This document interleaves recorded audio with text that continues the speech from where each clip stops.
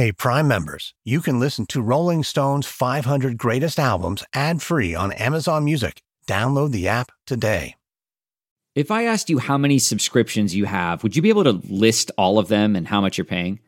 If you would have asked me this question before I started using Rocket Money, I would have said yes, but let me tell you, I would have been so wrong. I can't believe how many I had and all the money I was wasting.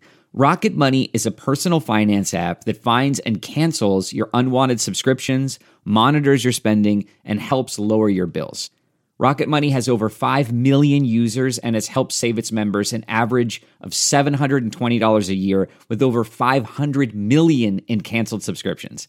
Stop wasting money on things you don't use.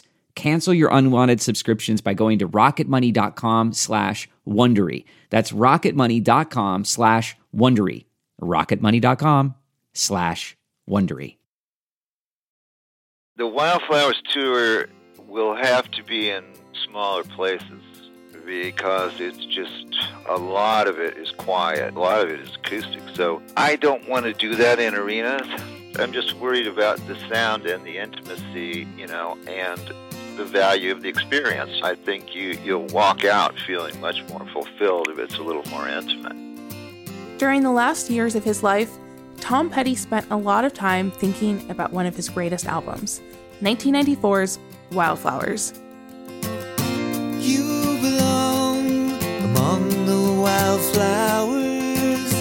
You belong in a boat out at sea. Wildflowers was one of Petty's most personal albums, full of raw honesty. Sessions for the album had produced way more material than Petty could fit onto one record at the time. And over the years, he often told Rolling Stone that he desperately wanted to release everything, so fans could finally hear the complete, uncut Wildflowers. He just had to get through his 40th anniversary tour. You hinted in the letter to the fans that maybe this might be the last big one, sort of. Are you thinking that at all? Yeah. I would be dishonest to say I wasn't thinking that a little bit. I'm not thinking it's the last time we're going to play. I'm thinking it may be the last trip around the country. Huh, why? Everyone's tired. His wife, Dana, remembers when he got home from that tour.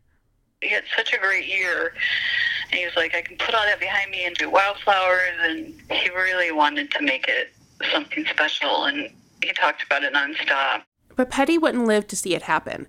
On October 2nd, 2017, just 1 week later, Tom Petty died of an accidental drug overdose.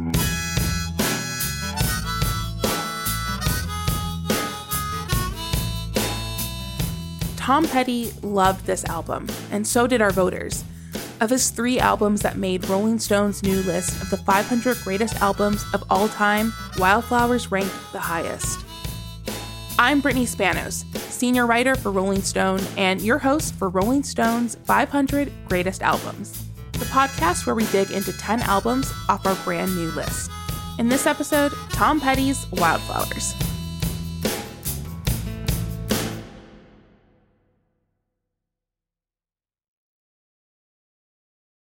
In the mid-90s, MTV and Top 40 radio were dominated by younger artists like Green Day, Weezer, Snoop Dogg, and Mariah Carey. Rock stars who had become famous in the 70s or 80s were mostly confined to oldie stations and greatest hits tours. There was a major exception to this rule, though: Tom Petty.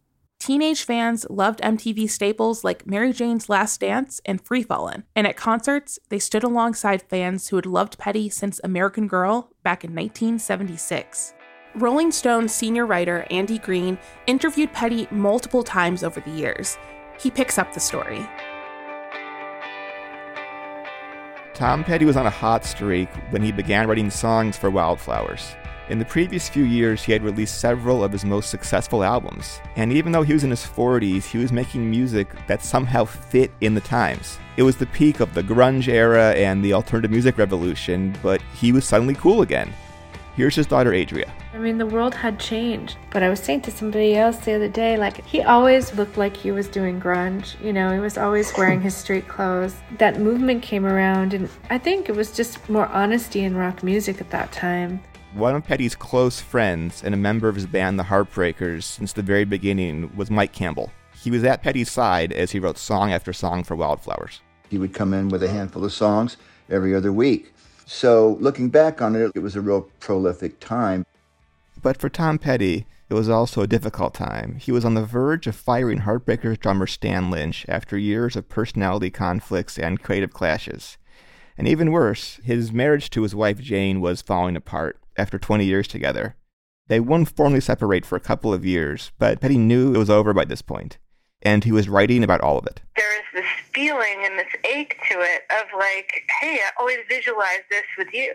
You're my partner. Right. Again, Petty's daughter Adria. It's an incredible tribute to my mother because she was his partner in crime. She did give him the strength to fight the odds to build a great career at that point. In later years, even Tom would call Wildflowers his divorce record.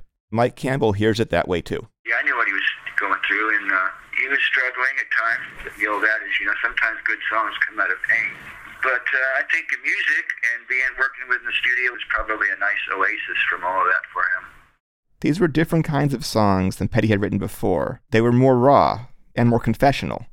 So he knew he needed a different kind of producer. There's something about the artist's work that has a little bit of a diary-like aspect.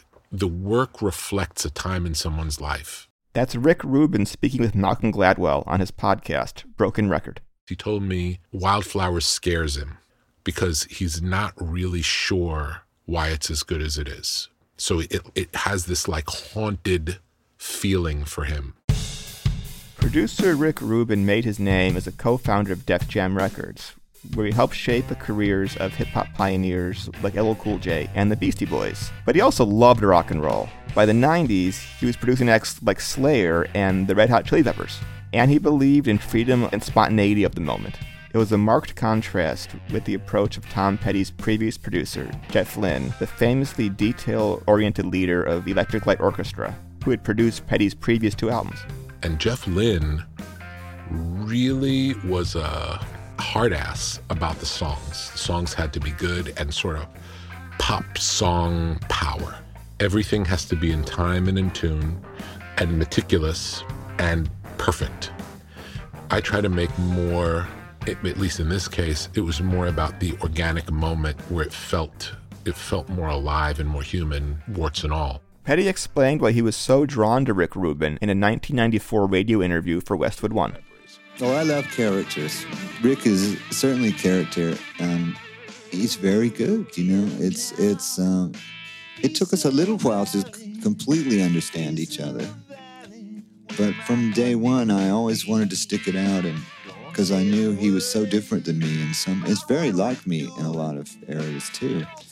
But has very good instincts and has a very good musical head for someone who doesn't really play anything.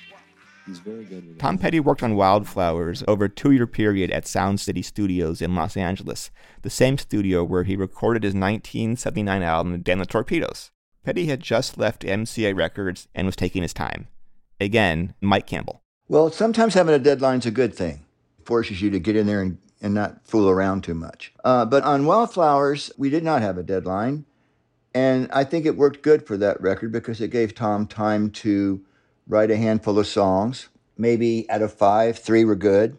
We'd throw the other 2 away, whatever. And he'd take a break and wait for the muse. Sometimes the next day he'd say, I've written another song, or a couple of weeks might go by and he'd say, I've got a couple of songs to try. And so it allowed him the freedom to wait for the songs to come rather than force it. At the time, Petty was living in Malibu, writing song after song in a little room, and he played every instrument by himself.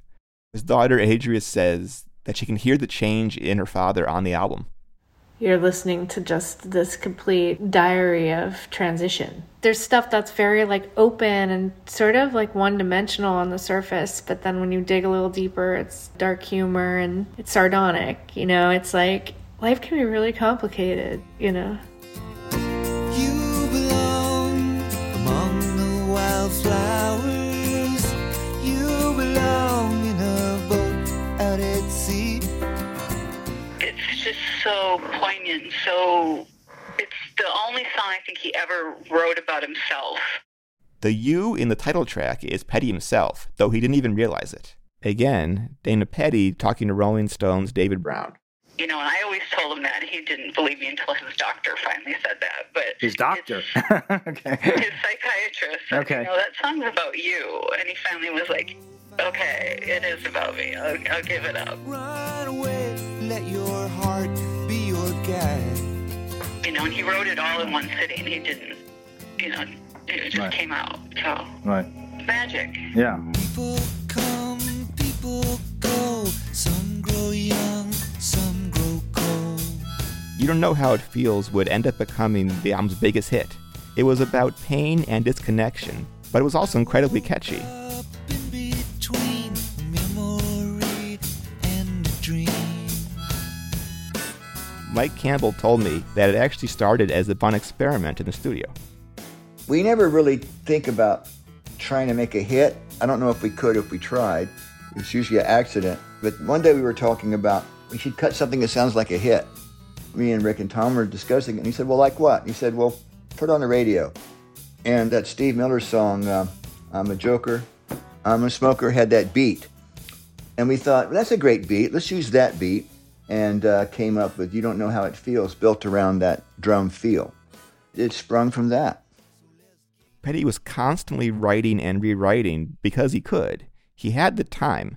According to Mike, the first demo of You Don't Know How It Feels had a line that Tom eventually took out and used on Crawling Back to You. I'm so tired of being tired. Sure as night will follow day.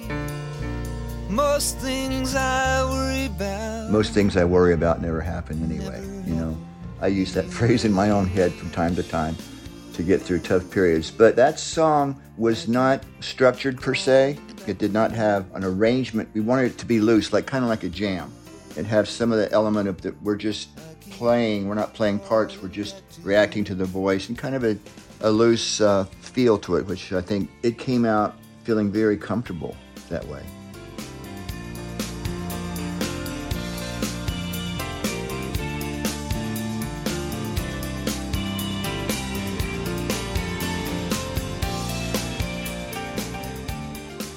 Petty wound up recording close to 30 songs, but there's only one problem.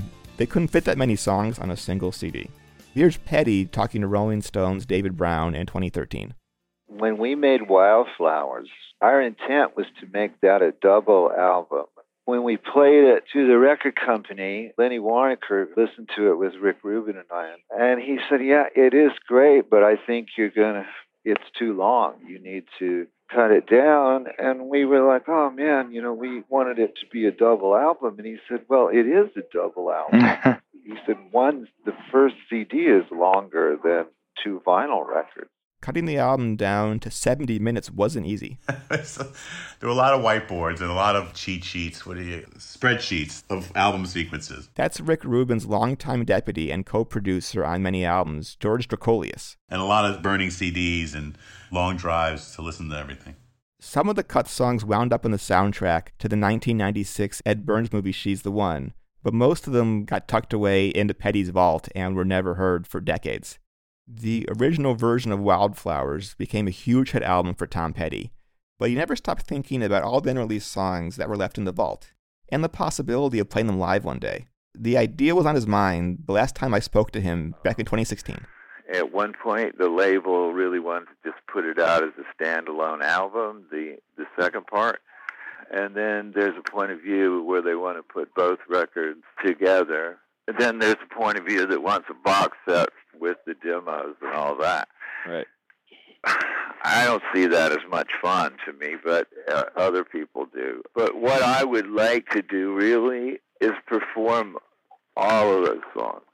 Before he could do those things, though, Petty had one more big tour to get through, a 40th anniversary run with the Heartbreakers in the spring and summer of 2017. It was both a coronation of an epic career and a slog. Petty needed surgery for a fractured hip and was taking powerful painkillers. Drummer Steve Ferrone remembers the toll it took on Petty. From the dressing room to the backstage, he always had a little golf cart that would take him. And at one point, my knee was hurt, so he put me in a wheelchair. We'd walk out, the costume was going up on stage. he put his arm around my shoulder and said, "Yeah, let's get up there." And we walk up the stairs, both of us sort of limping up the stairs. But none of this was visible to the audience, and the shows were some of Petty's best ever. He started every show by playing Rocking Around With You, which is the very first song on his first album, and then they journeyed through his whole career. The tour wrapped up at the Hollywood Bowl on September 25th, 2017, and the last song that they played was his first hit, American Girl. Here's his wife, Dana. He usually got home from a tour and was spoiled, rotten, and grumpy. This last tour he did, he was a completely different person. He was super happy, and he enjoyed his time on the road. But he also got weirdly nostalgic. At one point, he asked Dana to find his fun in the desert video, a very obscure clip from the late 90s where he rode around a barren landscape on a mini motorcycle. And even though Petty hated Facebook, he also asked Dana to track down a high school girlfriend on the site. Well, a girl he liked in like junior high and high school, it was out of his league. But it's the girl that he told, she went to him and said, "I need a band for the dance this weekend or next week or something." And he said, "I have a band." And he went and put together a band. That was his first gig. He was trying to show off for this girl. Did you find her? We found her. Yeah. He wouldn't let me message her or anything, but we found her.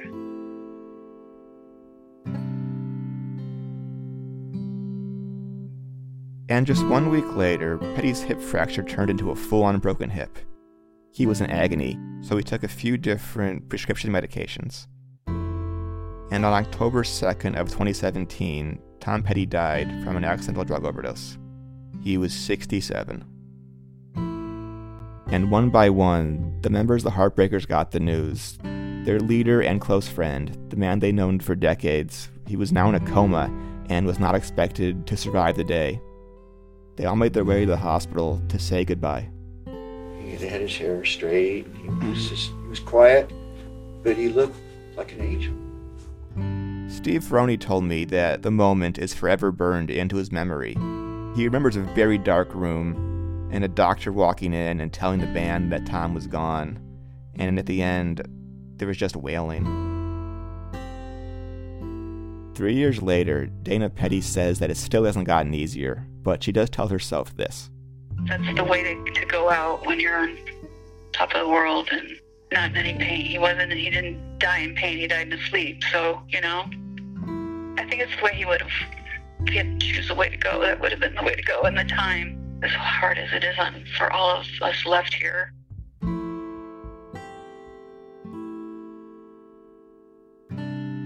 After getting over the initial waves of shock and grief, the Heartbreakers and Petty's family knew what they had to do. They teamed up to finish the project Petty always dreamed of.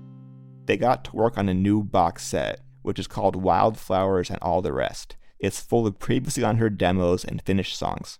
I searched the home studio and all of our closets and cupboards and everything for dads, and we found all these dads that he'd been looking for years. And Mike Campbell says he channeled Petty during the process. All the way along. I always just imagined he was sitting there and I'd be like, well, should we do this? And he would say, whisper in my ear from the unknown, like, yeah, this is good, or no, don't ever let that see the light of day. So I used him as my barometer, and we tried to stay true to what I think he would have wanted. I find Wildflowers to be such a balm for everything. Petty's daughter, Adria. Being allowed to go back and look at, Citizen Kane and restore its print. He gave us such a huge gift. This stuff is still uplifting and moving and soothing people now. And I'm just proud to be able to put his final project out. I've felt very close to my father throughout the process. It was a process that Dana Petty says she also found hard and beautiful. I was over there every day listening, and it was very healing and exciting, and we'd dance around, and it's just, the music is healing. It's been a really hard 3 years, but that's what's gotten us through. I just wish he could have lived to play it out, Run away, find you a lover, go away, somewhere all bright and new. Tom Petty's Wildflowers ranks 214 on our 500 greatest albums of all time list. The new box set is called Wildflowers and All the Rest. After this short break, more about Petty's legacy. from the Rolling Stone writers who have intimately covered him over the last decade.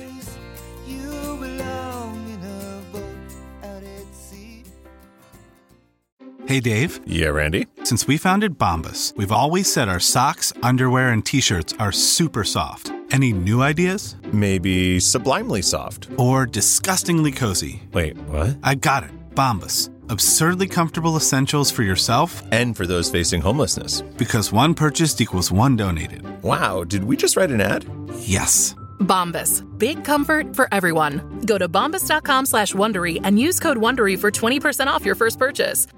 Looking to instantly upgrade your Mother's Day gift from typical to meaningful? Shop Etsy. Get up to 30% off well-crafted and personalized gifts from participating shops until May 12th. This year, embrace your creative side. You know, the side your mom gave you. And shop Etsy for custom jewelry, style pieces, home decor, and extra special items she'll adore. Need something original and affordable for Mother's Day? Etsy has it. Shop until May 12th for up to 30% off gifts for mom. Terms apply.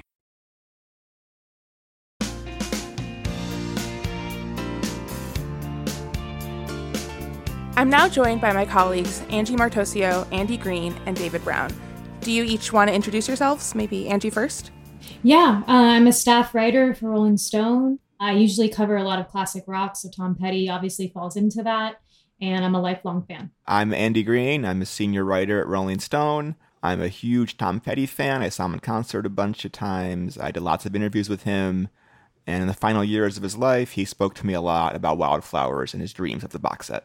David Brown, I'm a senior writer at Rolling Stone, covering a wide range of music topics. I had the honor, I guess, to do a story about the making of this whole Wildflowers expanded edition, in addition to having interviewed Tom a few times in the past myself. Did he ever bring up Wildflowers in your conversations?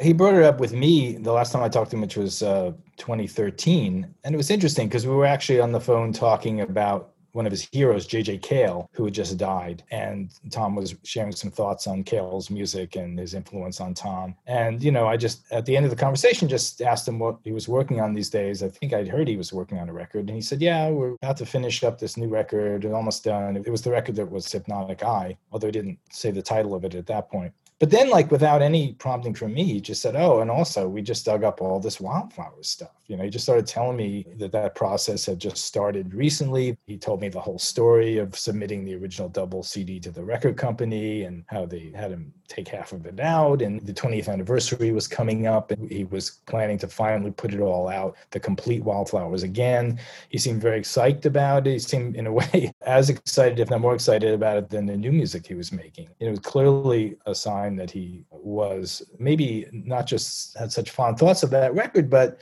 maybe he was thinking about his legacy a little bit at that point in his life. You know, I think it was news to some of us that he was even doing this. That was 7 years ago. And several years before he died, he was clearly excited about the whole project. I talked to him in 2015 and 2016, and both times he was talking a lot about Wildflowers.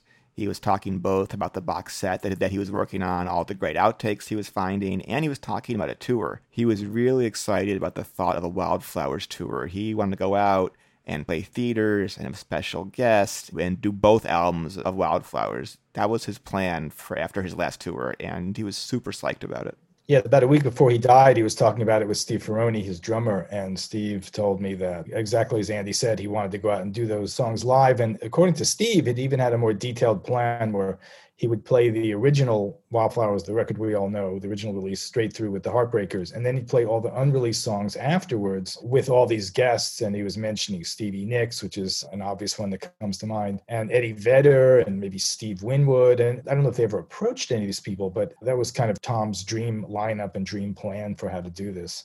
He never did a similar kind of classic album start to finish project like that. It seemed like he kind of avoided that. So the fact that he was doing that for this record was a pretty meaningful gesture on his part. I spoke to him about those classic album shows, and he said he hated the idea that in his mind an album sequence is very different than a set list. But he saw the Stones at the Fonda Theater in LA, and they played Sticky Fingers in a different order, and he loved that show, and that got him thinking of a Wildflowers show.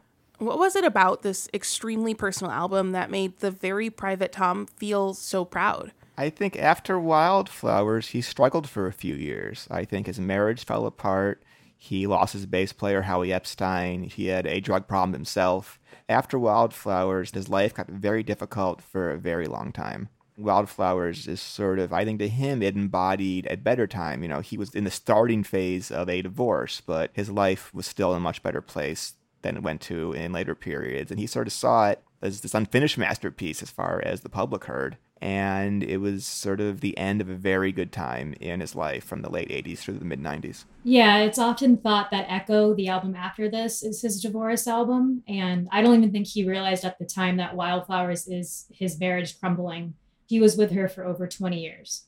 And there's songs like Only a Broken Heart and Crawling Back to You that I think years later he realized that that was his definitive divorce record. And he got married to Jane Benyo right before he was a musician, like right before he made it big. And I think he expressed like becoming a celebrity, having a career, and still being married and having a family, and the struggles that he went through, which is not something he ever really talked about. Andy, what was happening in Tom's career when he started recording Wildflowers in 1992? So 1992, Tom's career was in a very interesting place because 3 years earlier, he put out his first solo record, which was Full Moon Fever. And that was a huge, huge hit that had Free Falling on it, that had I Won't Back Down, that had Running Down a Dream, and that's sold by the millions. And he was reborn as sort of a pop star in a solo act at a time that his career was sort of fading a bit by the late 80s. In 91, he got back with Jeff Lynne in the studio. They made Into the Great Wide Open. That was a huge record. And so he was really confident. He was really on the up and up. And he had signed to a new label. So he was really in a great place in his career where he was very popular and was very established as a superstar again. Rick Rubin was a really surprising choice for producer on this album. David, how did Rick come to be involved in this project? According to Tom's daughter, Adria, Rick came to be involved in it in a very unusual way, which is that Tom and Rick and many others were at the big Bob Dylan tribute concert at Madison Square Garden in 1992, and they all flew back together on some kind of Warner Brothers corporate jet. And I don't think Rick and Tom necessarily huddled at that point, but I think Tom saw Rick on the plane, and he saw Rick was immersed in like some Neil Young records on his headphones, and there he was at the Dylan concert. And I think Adria said she was a big Rick Rubin fan because she loved the Beastie Boys and other things that he worked on. And she said her dad just thought Rick is like this rap guy. But on that plane flight, Tom suddenly realized, oh, this guy actually has a sense of history. And I think that planted the seeds. And it turned out that also Rick had a good relationship with Warner Brothers, which was Tom's new label. And they were looking for something of a fresh start for him musically. So everything kind of just clicked. And of course, this was, around the time Rick was starting to work with Johnny Cash as well. So he was expanding his sonic palette as well. Angie, how does this compare musically to Tom's earlier work, especially with Jeff Lynne and with Jimmy Iovine? I think coming off his work in the 80s, it wasn't as poppy for Wildflowers. It was definitely like stripped back. It went back to his roots, very like soft. And in terms of the lyrics, this is the most personal he'd ever been. Songs like You Don't Know How It Feels and Crawling Back to You. It was definitely a turning point for his lyrical work. I do think some of the songs are deceptively dark. When you first hear You Don't Know How It Feels to Me, it's so light and bouncy and fun. You never take a step back and realize that he's kind of being honest, that you don't know how it feels to be him. And being Tom Petty, it sounds great, but you don't know what it's like. And there are moments where it was very difficult. And I think that song is conveying that in a clever way. It's also that MTV censored that Let's Roll Another Joint line in that song, which I always love. Yeah, and even there's darkness in It's Good to Be King, because he was king in that moment. He was the king of rock in so many ways, but the way he's singing it does not sound so good to be king. And this is technically a Tom Petty solo album as opposed to a Heartbreakers album. How can we hear the difference? I think the range of styles on the record kind of speaks to the fact that it's a solo record. Not only some of the Heartbreakers play on it. They had a new drummer they were breaking in. But in a way, it's almost like Tom's singer-songwriter record, even though it's not every song is necessarily fit into that. And I think that's, to me, the way in which it sounds much more direct and personal in the things he's singing about, and in terms of the arrangements being a little more geared towards, say, his voice and the lyrics as opposed to kind of more of the band sound. And that's always one of the things that's so fascinating to me about it too, is that he was, I think, a pretty private guy. And yet, it was interesting that his favorite record would be the one where, he's writing about his marriage kind of falling apart. Even if it's not super directly, he's not naming names and dates and things like that. But he's clearly putting it out there that he's going through a kind of turbulent period, also with his band. And I think that also adds to the idea that it's more of a solo record in terms of him speaking directly to things that he might not have addressed in a band situation. It took 2 years to finish this album. Andy, why did it take Tom so long? I think by 1992 that Tom, he was really reestablished as a superstar again. He had so many hits in the past few years. He was on a new label, and he felt no pressure. He didn't need to sort of have a hit. He didn't need to be back out in the public eye. He was very established now. And in the middle of it, in 1993, he released Greatest Hits Volume 1. He was forced to do it by his label. And they forced him to have a bonus song on there, which was Last Dance with Mary Jane, which became a huge, huge hit. He was sort of shocked by that. It was sort of this leftover song that they made pretty quickly. And then all of a sudden, it's all over Top 40 Radio. It's all over MTV. He has one of the biggest hits of his career in the middle of making this record. So that gave him a sort of cushion. He felt no pressure. He had a hit. He didn't need to rush anything. He was able to just make the exact record he wanted to make on his own timeline. Also, I think one of the interesting things about this record is historically is that, it did take that long. And it's a reminder of a period of time when artists could do that. Back in the 90s, the record business was flush with cash from CDs. There really wasn't an internet yet, so people weren't rushing to put new songs up. It was almost normal to take a year and a half, 2 years, sometimes 3, to put out a new record, and nobody was feeling the pressure. We're seeing artists put out new albums every year now or so, and that's a relatively new phenomenon. I mean, it was the case in like the 60s and 70s, but after a while there, people would take their time. And it feels like Wildflowers is one of the, not the last one of those kind of records, but it was one of the last ones of those before kind of the modern period kind of kicked in. Yeah, and they didn't work for 2 solid years. They'd work for a few weeks or a few months and then take long breaks. And those breaks, Tom went home and he wrote new songs. He wrote new demos. So he kept improving on himself. He wrote far more songs than he could put on the record. So those 2 years, it just gave him time to live life and to get inspired and to write more and more great songs. But they would also take their break every Thursday night to watch Seinfeld, as the recording engineer told me. Very important part of the record-making process in the 90s. Absolutely integral to the creative process. I know there was also some shuffling around with the lineup, with Stan Lynch leaving, the drummer. Angie, I was hoping you could talk a little bit about some of the collaborators that Tom brought in for this album in particular. Yeah, I mean, Tom had grown up a huge Beatles fan and a huge Beach Boys fan, and you see Carl Wilson on backing vocals for Honeybee. He had Ringo play on To Find a Friend. And as you said, in between drummers, before Steve Ferroni officially joined, the band went on Saturday Night Live and asked Dave Grohl to sit in on drums. And this was the fall of '94. Kurt Cobain had died in the spring and Nirvana was over. And Dave Grohl was saying, I had never looked forward to drumming as I did on this show. I can hear so much of what alt country has sounded like over the last 2 decades, and so many artists who you can see that direct through line from Wildflowers to so much music from today. And can you talk a little bit about the legacy of Wildflowers and how it's defined since then? Yeah, I think especially if you're someone younger, a lot of millennials get into this record more than his other stuff. And especially if you're not someone who loves like that sound of classic rock, like Don't Do Me Like That and I Won't Back Down. Those are great songs. But if you want to get more into his personal singer-songwriter aspect of it, I think this is a great record to start. And it's often the gateway, and I think that's why it's endured for so long. Would you say that this is Tom's most influential album? I think it is. The sound of it, I think going back to his roots is more important, and I think it's softer. And I think it's what people really connect with, to be honest. I want to hear Angie talk more about the millennial interest in this record. How would this record speak to, someone in their late 20s or early 30s? It's fascinating. I think Brittany can relate to this, that more and more with people my age, they're falling a little bit away from classic rock. And people really connect with songs like, when I first heard It's Good to Be King, for example, and for so many years I had known him as like the guy who sang American Girl, I truly was stunned. And I think that there's so many songs on this album that are really relatable.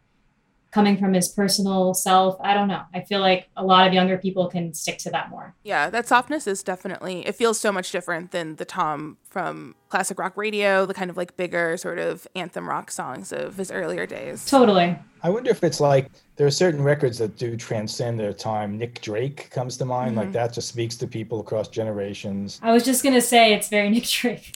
Yeah, I wonder if this is like a new Nick Drake kind of record that will like it transcend the classic rock tag or the period that it came out and speak across generations, which doesn't always happen. Yeah, it's a 1994 record that doesn't sound like 1994. Whereas he had some 80s singles, if you think about It'll Come Around Here No More, that is rooted so firmly in its time and place with the drum machines and the synths that it can't really transcend its time. It's a good song, but it's stuck in that time. Whereas this is timeless in a way. It's 1994, but it could have been 74. And that's an amazing thing. And Tom's dream of releasing all the material that didn't make the original cut of the album finally came true with Wildflowers and All the Rest box set. David, you wrote a great piece on how the project came to fruition. Can you tell us how it came together? It came together not very easily, for sure. The family and the band and so forth first focused on some kind of compilation kind of projects. And then early last year, out of the blue, at least for those of us outside the inner circle, there was suddenly a slew of legal papers that went flying around between Tom's two daughters from his first marriage and his second wife, Dana, accusing each other of various things about the business of the estate and so forth.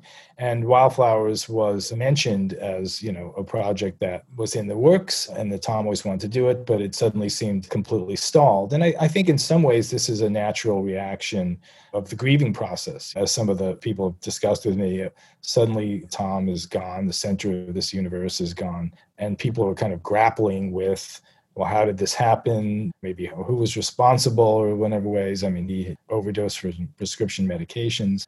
So there was a lot of shock and probably anger and dismay that kind of spilled over into everybody trying to figure out what would he want for this project? How should we do it? Who should be involved? And so it seemed like a good chunk of last year, this whole project was in limbo, even though it seemed to be moving along and they had the demos and things ready to go and everything was almost in place. And then it was just all kind of shut down. And finally, at the end of last year, Tom's kids and Dana's second wife kind of got together, supposedly, according to them, without lawyers and just worked it out between them. And then it resumed. They were able to find even more recordings and kind of do this total blowout collection they've done. But it was a complicated process that dragged on, you know, probably longer than even Tom would have wanted.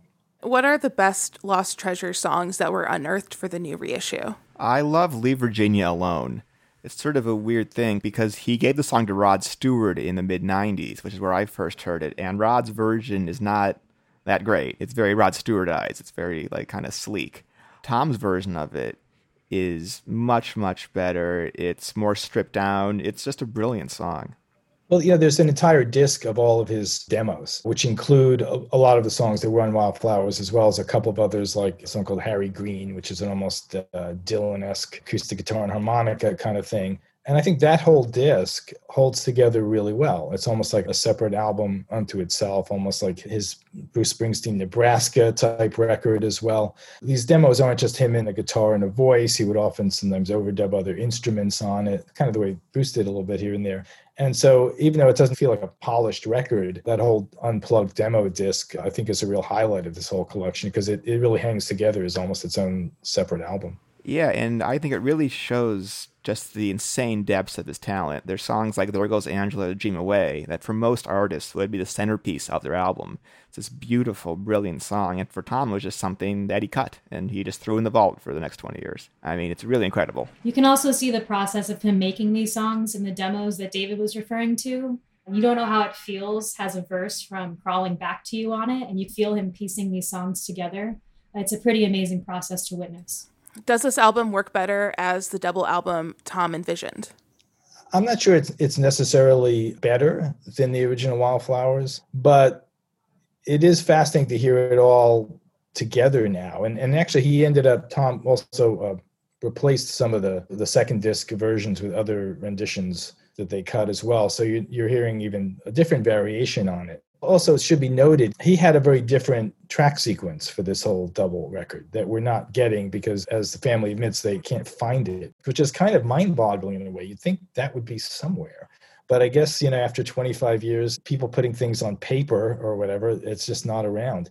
I really was hoping to hear the double record sequence the way he wanted it and how what different kind of flow it would have. So what you're getting is basically the record we all know and then an extra disc of other things that not in the order that he intended for the whole project. So it's kind of, in a way, hard to grapple with that kind of question as to whether it's improved or not.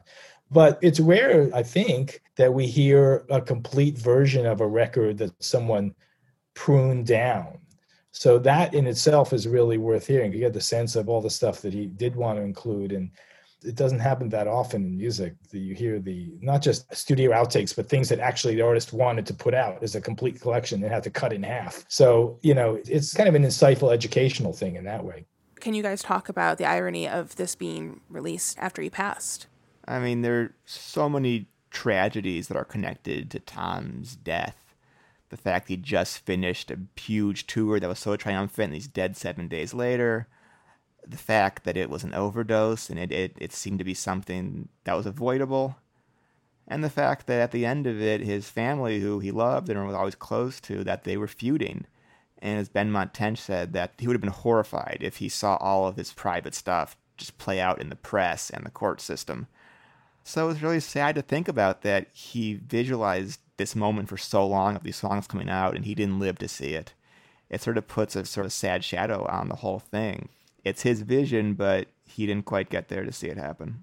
It's a very poignant project in that way because his wife Dana was telling me that, as Andy said, he finished that tour. He felt that was under his belt. He wanted to move into a different kind of phase of his life at that point. He wanted to produce other artists. He wanted to still do shows, but maybe on a smaller scale, maybe in more intimate venues. He felt like he'd reached a point in his life where he worked really hard and earned a certain stature level, and he could call the shots. And he was looking forward to all these things that were awaiting him, including completing Wildflowers, but also things he hadn't done much before. Yeah, like producing other acts. He just finished a record with Chris Hillman of the Byrds. So he'd been a longtime fan of the Byrds, and he got to produce Hillman's first album in many years. So he kind of reached a good place, it seemed like, in his life, in his personal life, in his professional life, and to have that all just taken away from him so quickly, kind of a tragic thing for sure.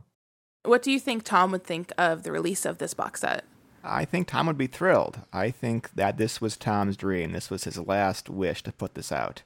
And I think everybody who worked on it, they told me they always asked themselves, what would Tom want? He was their guiding light. They could almost see him in the studio as they worked on this.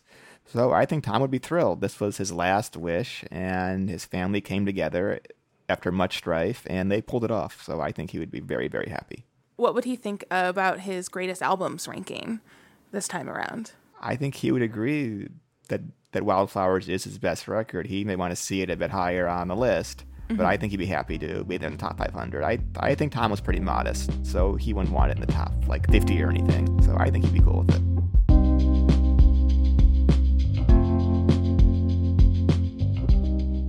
Thank you all for joining me to talk about Tom Petty's Wildflowers, which ranks 214th on Rolling Stone's 500 Greatest Albums of All Time.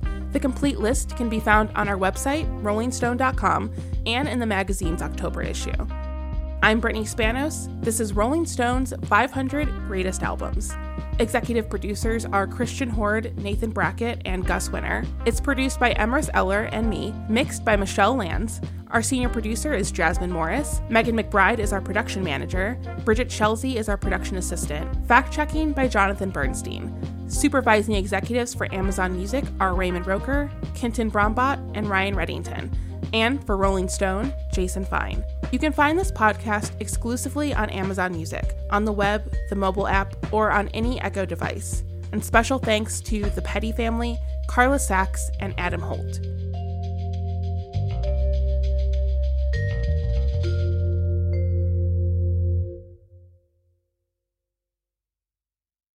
Murder on My Mind, a new podcast available exclusively on Wondery Plus, explores the circumstances leading up to the murder of two young men and the mistrials of the man accused of killing them. Up-and-coming rapper YNW Melly gained notoriety in the hip-hop world for his shocking lyrics and criminal exploits. When two of his best friends were gunned down in a drive-by shooting, investigators suspected the young rapper staged the scene. But after not one but two trials that ended in hung juries and new evidence that may place YNW Melly at the scene of the crime, his trial has been paused indefinitely. With countless twists and turns, Law and Crime covers all angles of the case and begs the question, is this young artist the victim of a witch hunt or a silver-tongued devil who's evil to the core? Listen to Murder on My Mind exclusively and ad-free on Wondery Plus. Join Wondery Plus in the Wondery app or on Apple Podcasts.